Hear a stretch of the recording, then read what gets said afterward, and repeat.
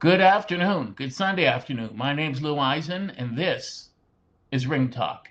I'm so glad to have you here in this particular episode of Ring Talk because today we're going to discuss a very important fight involving one of my all-time favorite fighters, the great Jimmy McClarnon. This fight took place May 28th, 1935 at the Polo Grounds in New York City between defending world welterweight champion, two-time undisputed world welterweight champion, Jimmy McClarnon, and challenger and former world welterweight champion Barney Ross. Ross was a three-division champion.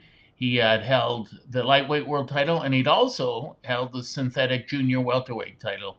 It's called synthetic because it wasn't really recognized as it is today as being a legitimate title, but it did exist, and people claimed it at times, rarely back then, but Ross did, and Ross was a great fighter. Ross was the next great Jewish fighter. A lot of the fighters back then were Jewish, an overwhelming amount. And that was because of the times that they lived in and because of the racism that it was difficult for Jews to find jobs in other professions. And so boxing was one of the professions that didn't have those limits. Not to say they didn't experience racism, they did, but Ross was the natural successor to the greatest Jewish boxer of all time, Benny Leonard, the former lightweight world champion. So you have Jimmy McClarnon, who I wrote it down here just so I wouldn't forget it, but it's considered to be the greatest Canadian boxer ever by BoxRec. BoxRec also called him the second best welterweight ever and the second best pound for pound fighter of all time. The interesting thing about him, he has 69 fights, 55 wins, 21 KOs, 11 losses, and 3 draws. But if you look at the list of guys that McClarnon beat, he beat 13 future world champions and Hall of Famers. So it's quite astounding. I don't know any other fighter who did that. He beat the great Fargo Express, Billy Petrol. He beat Bud Taylor, who had the greatest nickname, I think, ever in boxing, the Terror from Terre Haute.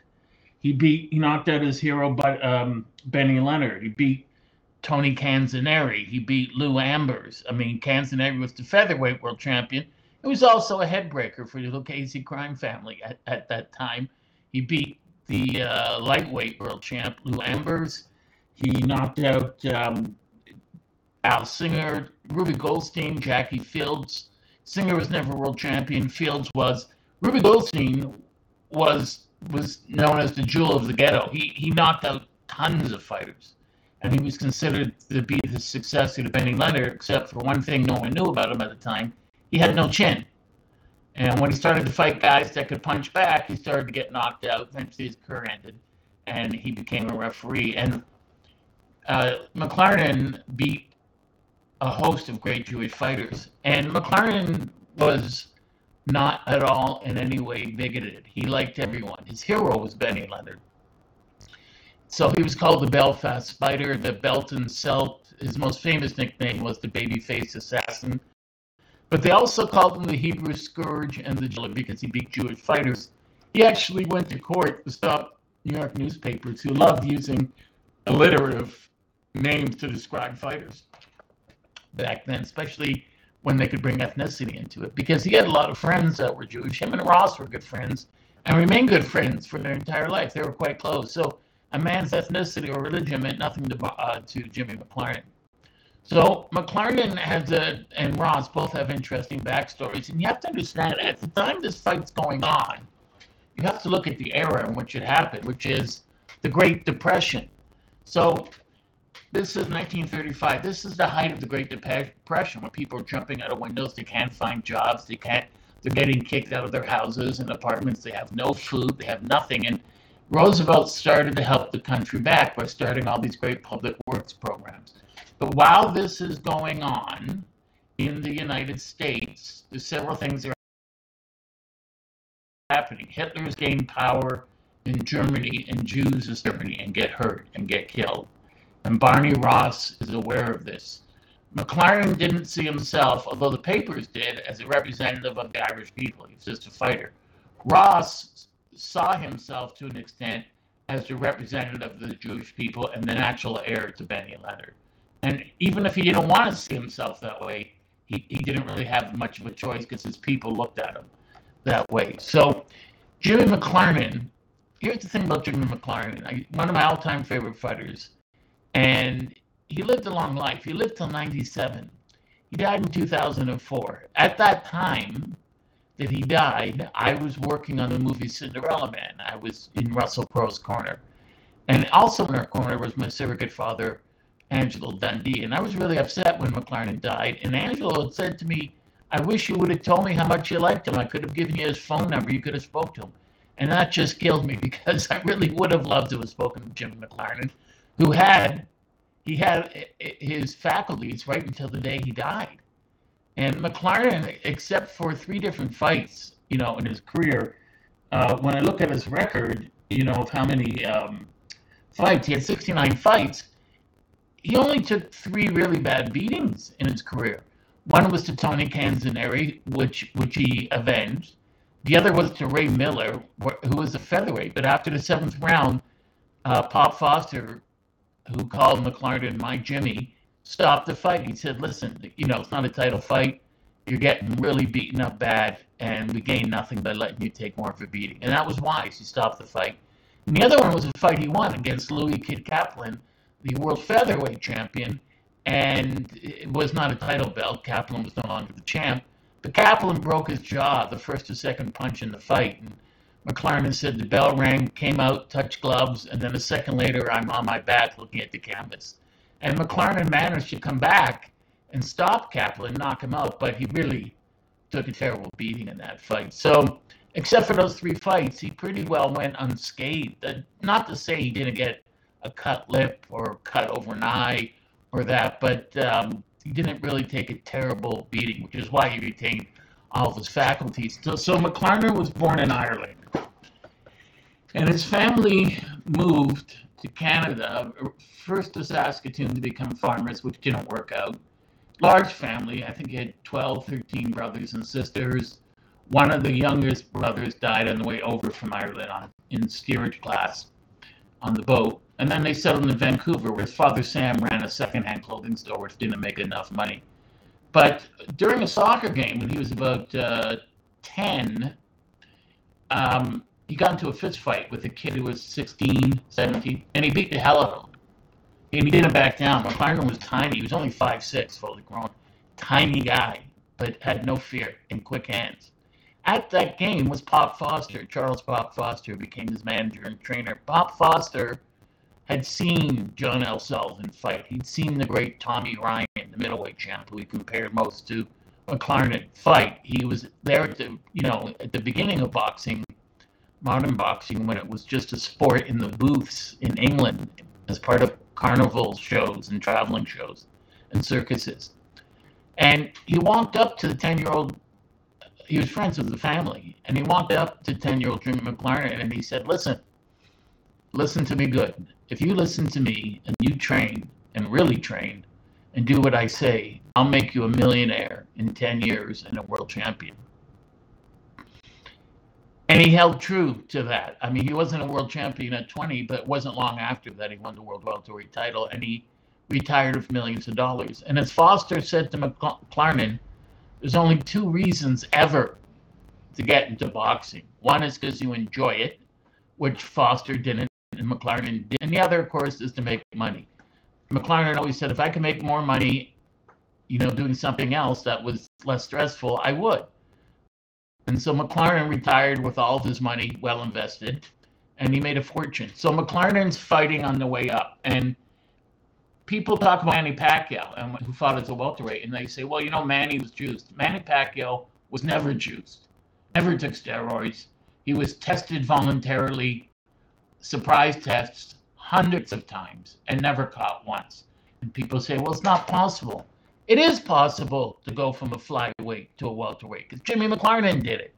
McLarnin started at flyweight, and one of the guys he beat was Pancho Villa, the flyweight world champion, who wasn't champion at the time, and Villa died soon after the fight, not from McLarnin, but from gum disease, from diarrhea, which was exacerbated by McLarnin's punches. But McLarnin said forever after that Villa didn't take him seriously. So he's fighting, and he's moving up from flyweight, then he moves up to featherweight, and he starts fighting and beating featherweights, and then he starts fighting and beating lightweights, and then finally he gets to welterweight. And McLarnin's career shows you how a career should be managed, in that Pop Foster had two rules when McLarnin was fighting. First rule was he had to be the heaviest guy in the fight, and he had to get the most money. And he stuck to that rule for every fight, except one fight against Barney Ross. And Ross and him had 3 trilogies. McLarnin wins the world title, knocks out young Corbett in 2 minutes, 37 seconds of the first round, has to take a year off because he broke both his hands. McLarnin always had brittle hands, like most fighters. Has to take a year off. In that year, Barney Ross is fighting a lot. They have a fight. McLarnin's rusty. Ross wins. But the scorecards in all 3 fights raised a lot of controversy, because in the first fight you have, one judge scoring at 13 rounds Ross, 1 round McLarnin, 1 even, and then another judge scoring it, 13 rounds McLarnin, 1 round Ross, 1 round even, and then the other judge scores it for Ross, so Ross wins. And McLarnin didn't, and Foster didn't take Ross seriously in the first fight because he couldn't punch. He had some knockouts on his career, but he was extremely quick. He was a smart fighter. And the question going into these fights was, how would Ross deal with McLarnin's overwhelming one-punch knockout power? McLarnin had heavy hands, which means he didn't have to hit you solid to hurt you or take you out. He could hit you a glancing blow and drop you. But McLarnin had great leverage and great balance, thanks to Pop Foster. But you have 2 different styles, meaning you have McLarnin fighting in the old style where he's straight up, and then you have Ross who's fighting out of a clinch. And so Ross and his managers, Sam Pean and Art Winch, had watched most of McLarnin's fights.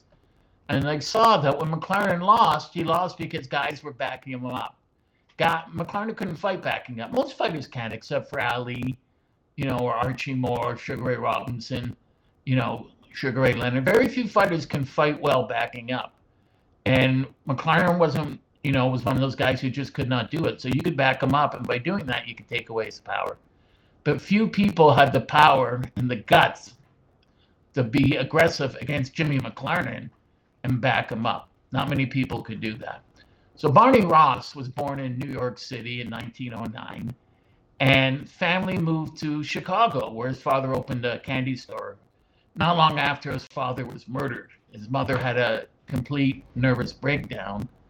She had 6 kids. They all went to different orphanages, Jewish orphanages.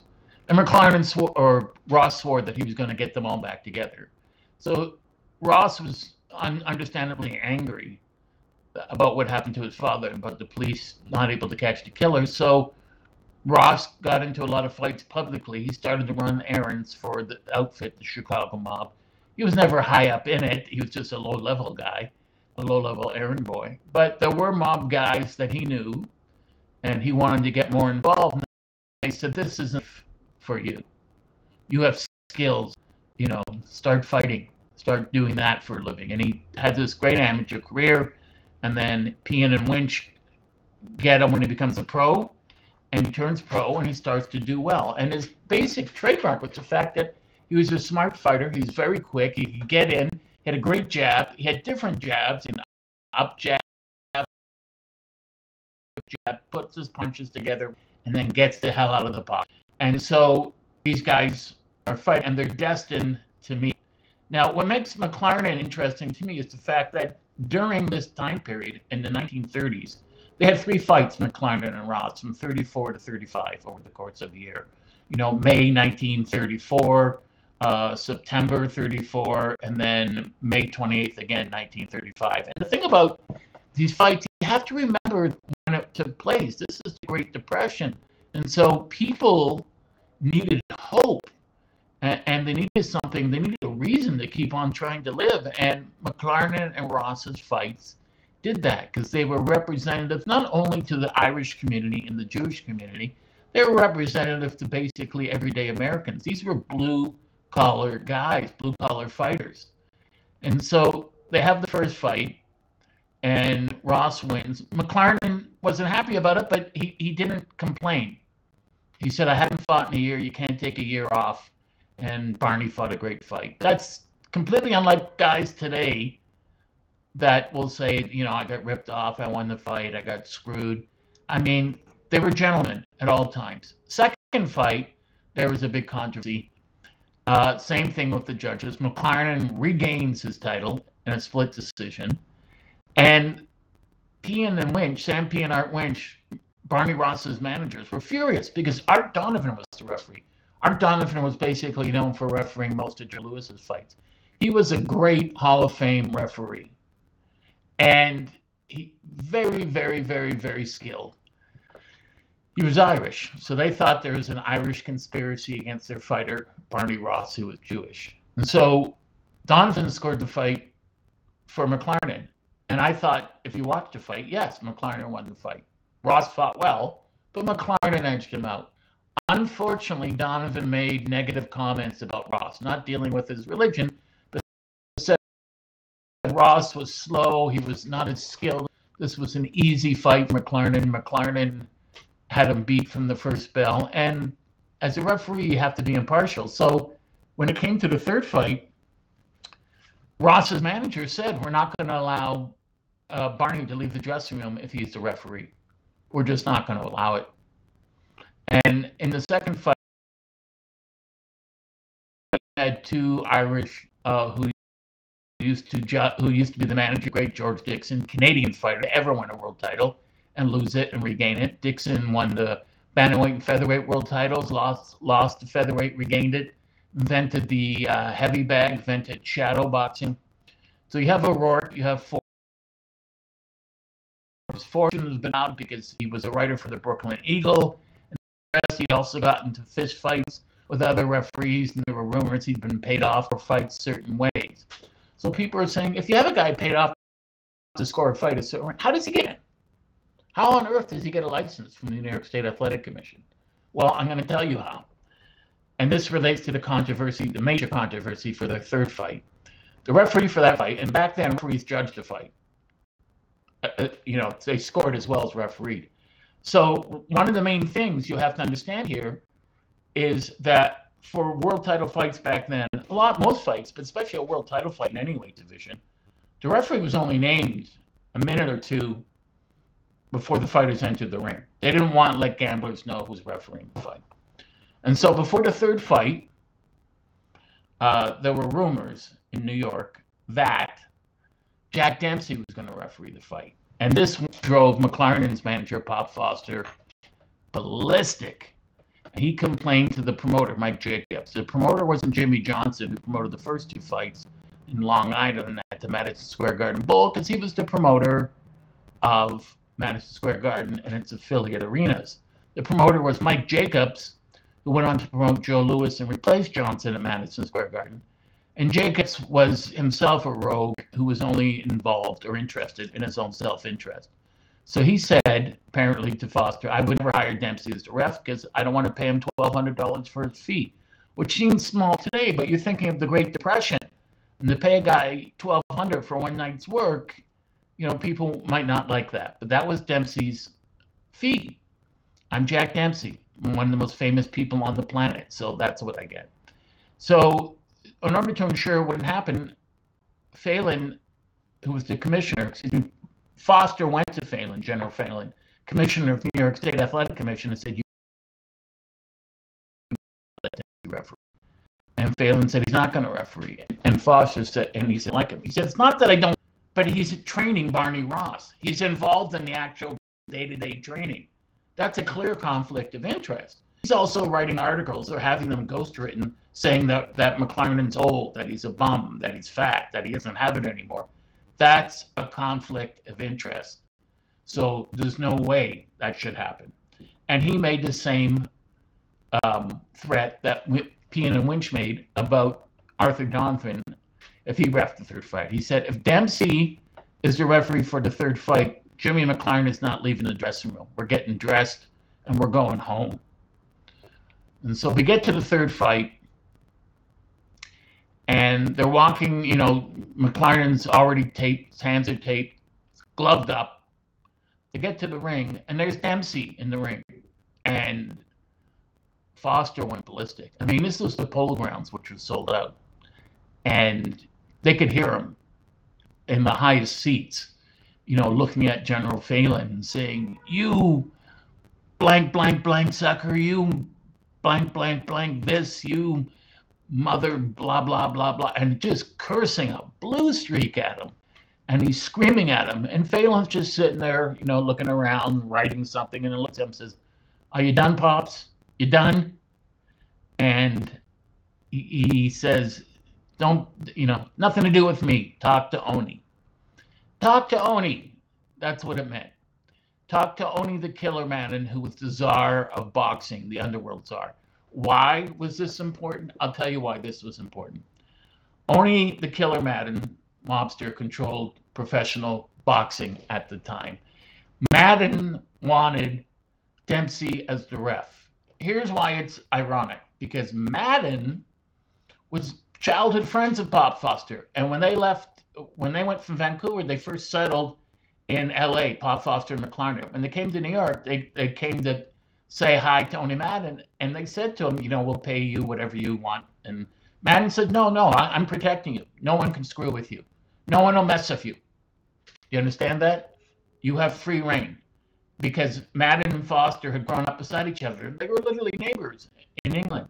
So he thought, great, Madden's on our side. We're not going to have to worry about anything. No one's going to screw with us. In fact, there's a great story once where he was at Madison Square Garden. He's taping Jimmy's hands. These two Italian gangsters come in, pull guns, and say to Foster, "We're taking over management of McLaren." And he said, "I'm not the manager. I got nothing to do with it. I'm just a trainer," which wasn't true. Who's the manager? "I don't know. I just have his number." And they called the number, and of course it was Oni Madden's private number. And so they get on the phone. "We're managing McLaren, and we're going to do this, and that. And if you have a problem, we're going to kill you and kill your family." And no one would dare talk to Oni Madden that way, not even other gangsters. So Madden hangs up, and about 20 minutes later, he walks in the dressing room with 10 of his goons and says, "Who made that phone call to my office?" And the guy said, "I did." And then, he walks in, and 10 guys behind him walk in with their guns drawn, and these guys are, uh-oh. And these guys disappeared. No one found them again. No one saw them leave Madison Square Garden, but no one found them again. No one messed with Oni Madden. So Foster and McLaren thought, well, we're safe. He's not taking any money. The fights are on the level, so no one can mess with us. What they didn't know, of course, was that with Oni Madden, the only thing he cared about was money, his own bottom line. So he controlled the nightclubs in New York. He controlled the Linavis. He controlled bootlegging. He was the power. And he was worried about the third McLaren fight. Why was he worried? He was worried because McLaren made the mistake of saying before the fight, "If I beat Ross this time, I retire." Oni Madden couldn't allow that to happen because Jimmy McLaren was the biggest draw in all of boxing. In fact, in all sports. This was after Babe Ruth's best years. It was Jimmy McLaren. McLaren was bringing in huge $1 million gates, and he was making a lot of money. And when McLaren retired, he kept all his money. He retired, and when he passed away at 97, he was a very, very wealthy man. He invested all of his money in tool and die companies, and especially with World War II coming on, in plane parts that helped the bombardier doors, when the doors open in the plane and the bombs drop. So he made all those little devices, and he made millions of dollars off of that. And he didn't drink, didn't smoke, didn't gamble. He saved all his money. So McLaren was a very smart guy, and Oni Madden wasn't going to let this cash cow get away. So this isn't to say, this is where people sometimes get upset. They say, "What, you telling me Ross didn't win?" No, I think Ross did win their third fight. I think he won it legitimately. What's called into question is the 5-3-7. Remember those numbers, 5-3-7. That was Jack Dempsey's scorecard. Dempsey scored the fight 5 rounds for Ross, 3 rounds for McLaren, 7 even.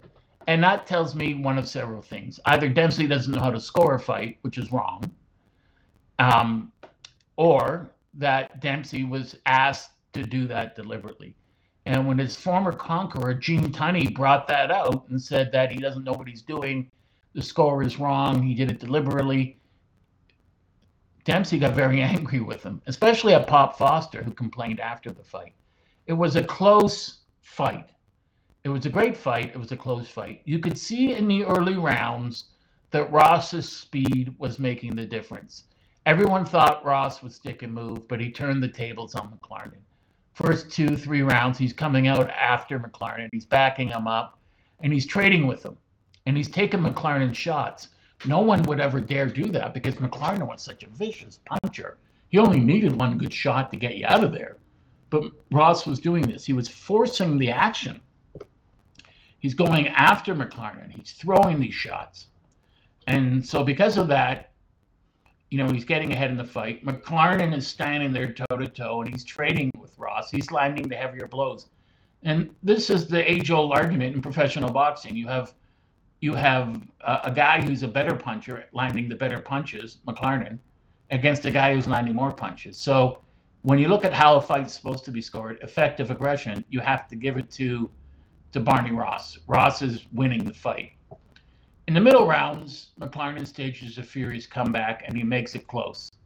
Then you get to the later rounds, Ross is pouring it on, and then in the middle later rounds, 12, 13, 14, 15, McLarnon's making a hell of an effort to come back at Ross, and he's hitting him with great shots. But it was McLarnon who got tagged late in the fight where his knee sagged, but he stayed up on his feet. Both these guys are just going at it hammer and tong, but Ross's speed was the difference, and his mobility. He keeps turning McLarnon, which was a smart thing to do. You don't want to ever let a puncher get set. So he keeps hitting him, and he keeps turning him, and sometimes, unbelievably, and to the frustration of his corner, he's standing right in front of McLarnon, and he's throwing shots. His attitude is, I'm not afraid of you. I'm going to do this. I'm going to keep throwing punches and we're going to go at it here. But he was quicker than McLarnon. And the thing about McLarnon was he'd had a lot of wars. McLarnon wasn't a stick-and-move fighter. He was a smart fighter. He was technically smart, but he got there firstest with the mostest. He had a tremendous punch, and McLarnon would get in close, and he had a 4, 5, 6 punch combination where he'd hit you left hook to the liver, bring your arms down, hit you a right hand to the jaw, which would stagger you, followed up with a left hand to the jaw. Then he hit you another left hook to the liver, and then when you brought your hands down, McLarnon would finish you off with the right hand. Straight right hand over the shoulder. That was what McLarnon would do. And Ross knew this coming in. And McLarnon's manager and trainer, Pop Foster, thought Ross is just a puffed up lightweight. He can't take the punches.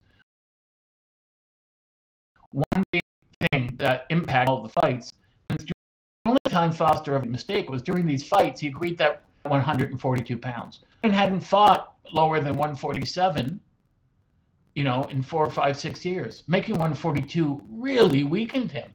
Whereas Ross, coming up from 135, easily fought at 142. And also, for all 3 fights, these were the only fights McLarnon was having in that year. But Ross had the first fight with McLarnon, fought 2 or 3 guys. Second fight, fought another 3 guys. And then by the time he's fighting McLarnon in the third fight, he's fight ready. Even though he's been training, he's fight ready. He hasn't taken time off. His skills haven't rusted. McLarnon had to take time off because McLarnon's hands were broken. And McLarnon often broke his knuckles, so he had no choice but to take time off. So it was really, it was quite difficult at that time. So you have this third fight, and before the fight and after the fight, especially after the fight, Pop Foster, his manager, was very upset because he said, look at the people in the fight. You have Dempsey. He thought it was a Jewish conspiracy, although he was not a racist, Foster, because Jack Dempsey's paternal grandmother was Rachel Solomon. She was Jewish. Dempsey had Jewish blood. One of the judges was Abe Goldberg. He scored the fight 8-6-1 Ross, which is probably as close to a perfect score for that fight as you'll get. That was the correct score for the fight. The other judge, Lacron, who Foster said was Jewish but changed his name, which was not true, I think had the fight something like 7-5 or 8-5 for Ross, 2 rounds even. And so I didn't agree with that, but that's still a reasonable scorecard. And then you have Jack Dempsey, 753 or 537. 5 rounds Ross, 3 rounds McLaren, and 7 rounds even, which is ridiculous. The problem is, as I said before, Oney Madden wanted to protect his huge investment in boxing. He could not allow Jimmy McLaren to beat Barney Ross and then just retire, because then he's out millions of dollars. And he's not going to allow that. Now, McLaren and Foster, there's nothing they could do about it. Foster complained to the papers after the fight. He called Dempsey a crook and a criminal and a thief, and he did it deliberately. He had points. Dempsey wasn't a crook or a criminal or a thief by any means, but he did favor Ross, and he did help train Ross, and he did write articles insulting Jimmy McLaren. That alone should have disqualified him, but it didn't. And people blamed the New York State Athletic Commission, but it wasn't their call. And then they blamed the promoter, Mike Jacobs. It wasn't his call. It was the call of Oney Madden. And so finally, to shut Foster up, they had a meeting at the New York State Athletic Commission, and Foster had evidence in black and white. Here are the articles Dempsey wrote. You're right, he wrote them. And here's film of him training Ross. You're right, that should not have happened. And he doesn't have an actual license from the New York State Athletic Commission to referee a fight. You're correct. He should have had that. And he hasn't even had the eye test. You're right, Mr. Foster. That was a mistake, and we're going to correct that. And they said, everything you brought up is correct. He should not have reffed. But that's what Oney wanted. Why did Oney want Jack Dempsey there? Because he was still a big draw. Because of Dempsey there and hiding the depression, people are still going to pay money, even though he's the ref, just to look at Dempsey or talk to him or get his autograph. And Foster at that point knew, I can't complain to Oney Madden or call him names because I'll end up with a bullet in my head. There's just nothing I can do about that. Madden's word was law. He said that Dempsey would ref and score, and that's the way it went. Now, even if you take Dempsey's scorecard out, Ross still wins the fight, in my opinion. And for me, when I was very young, it was sort of a dilemma because my father told me, who grew up here in Toronto, and he was born in 28. So growing up in the 30s, him and his older siblings, brothers and sisters, and his parents, they loved Jimmy McLaren because he was Canadian. But they also loved Barney Ross because he was Jewish. And so it was difficult. If you're a Canadian Jew, who do you vote for? And my father wanted, of course, Jimmy McLaren because McLaren was the Canadian.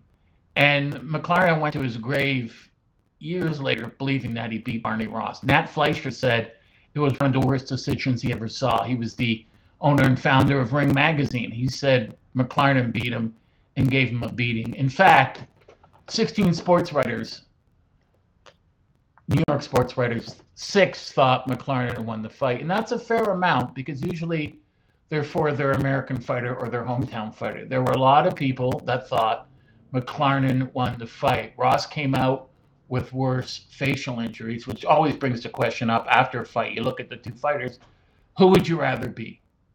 And Ross went on to fight a lot more times after that. And Ross's record, when you look at the guys that Ross beat, I mean, Ross beat a lot of great guys. He beat middleweight champ Seferino Garcia 3 times. He beat Izzy Genazzo.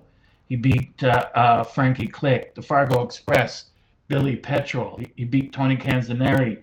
He beat Battling Battlino. And after this fight, McLaren only had a couple more fights. He took the worst beating of his life against Tony Canzoneri, who made the worst comments about McLaren's wife.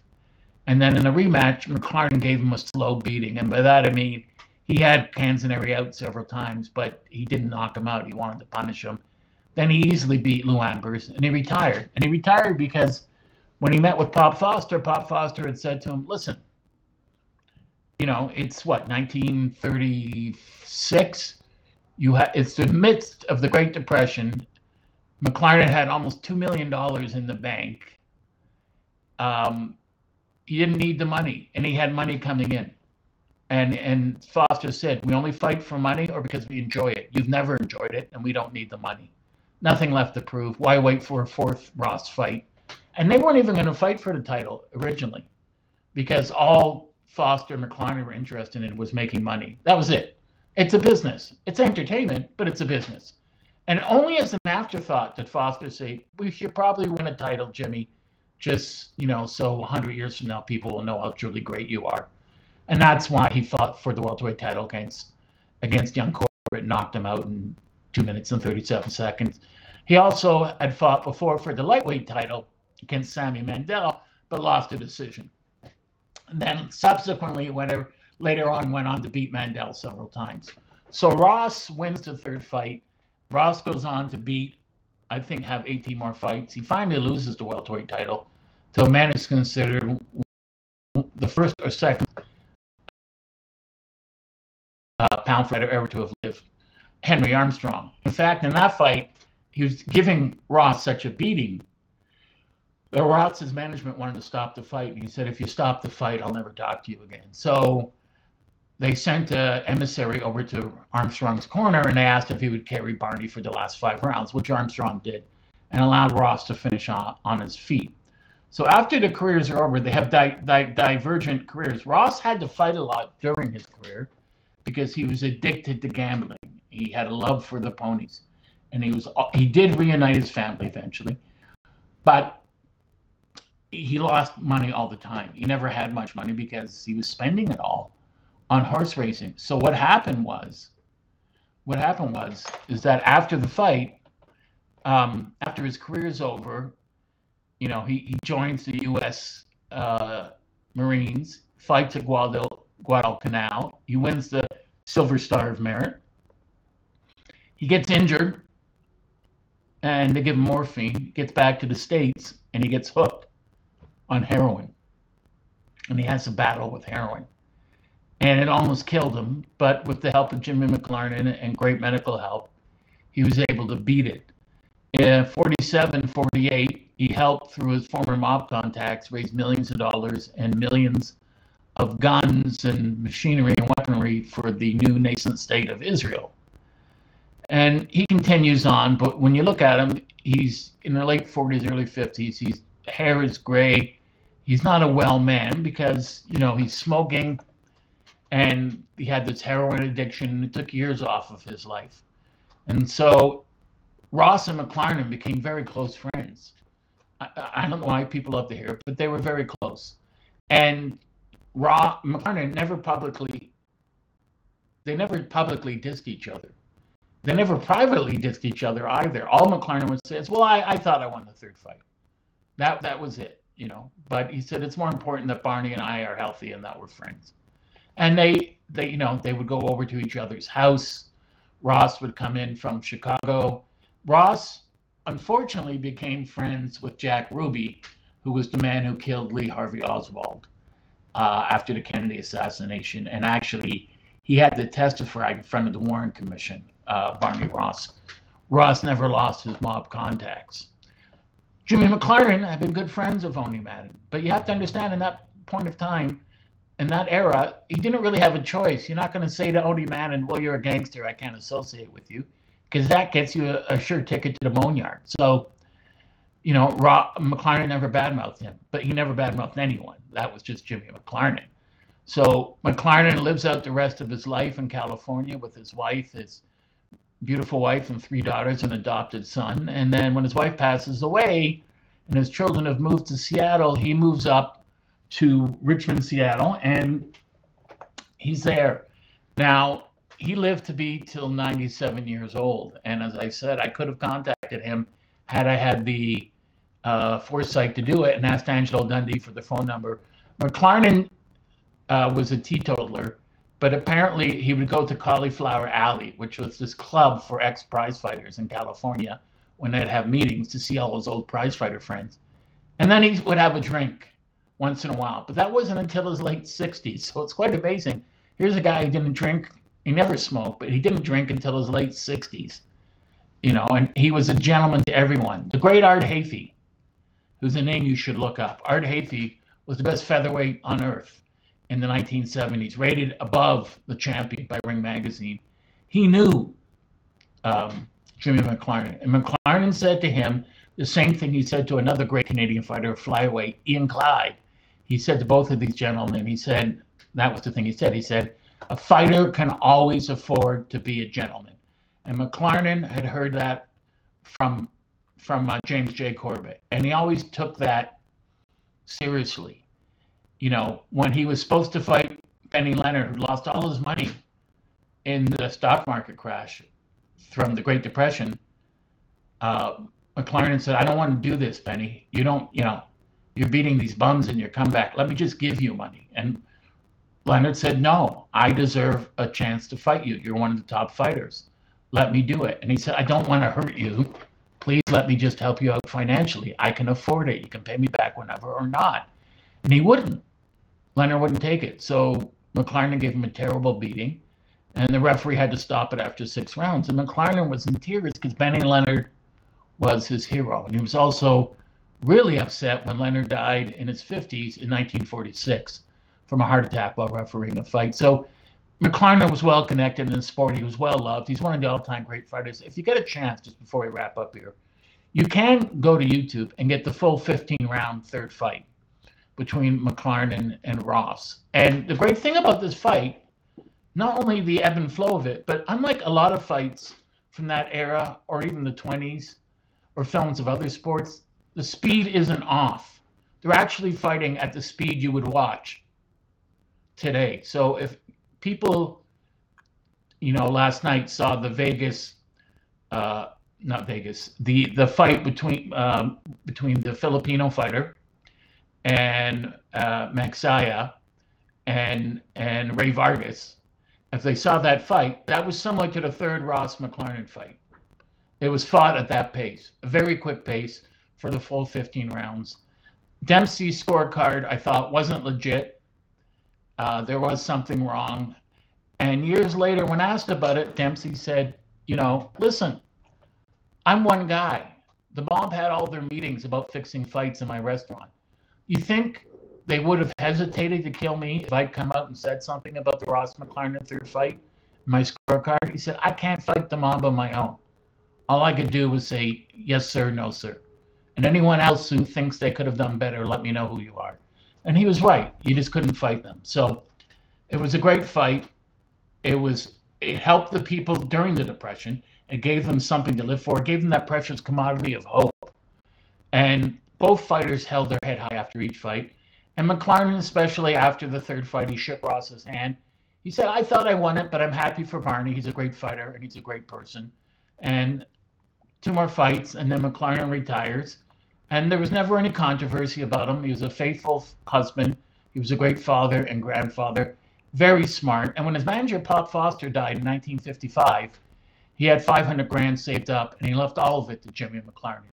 Foster was a surrogate father to him, and Foster would always send money from his portion, not McLarnin's, but from his portion of McLarnin's earnings to McLarnin's family in Vancouver to help them out. McLarnin was also, there's great articles on the internet by Andy Lytle, the Toronto Star, who became good friends of McLarnin and covered the fight. So this is a great fight. McLarnin's one of the top, maybe the greatest Canadian fighter of all time, along with Sam Langford, who never won a title, and George Dixon. So you have to give these guys credit. They saved the sport of boxing during the Great Depression. They filled stadiums when people had no money, and they gave people hope. And, you know, when you look back at your life and when you look back at people's accomplishments, giving someone hope is probably, next to money, the greatest thing you can do for them. So if you get a chance, go to YouTube, watch the third McLarnin fight, McLarnin-Ross. In fact, if you can, watch all 3 fights. But the third one is just a humdinger. It's just back and forth for all 15 rounds. Neither fighter took a moment off. And it's well worth watching. I hope you enjoyed today's edition of Ring Talk. I want to thank Eric Boyce for producing the show so well. And I want to thank you, the viewer, for watching. I hope you enjoyed it. And I'll see you again next Sunday at 2. Have a great day.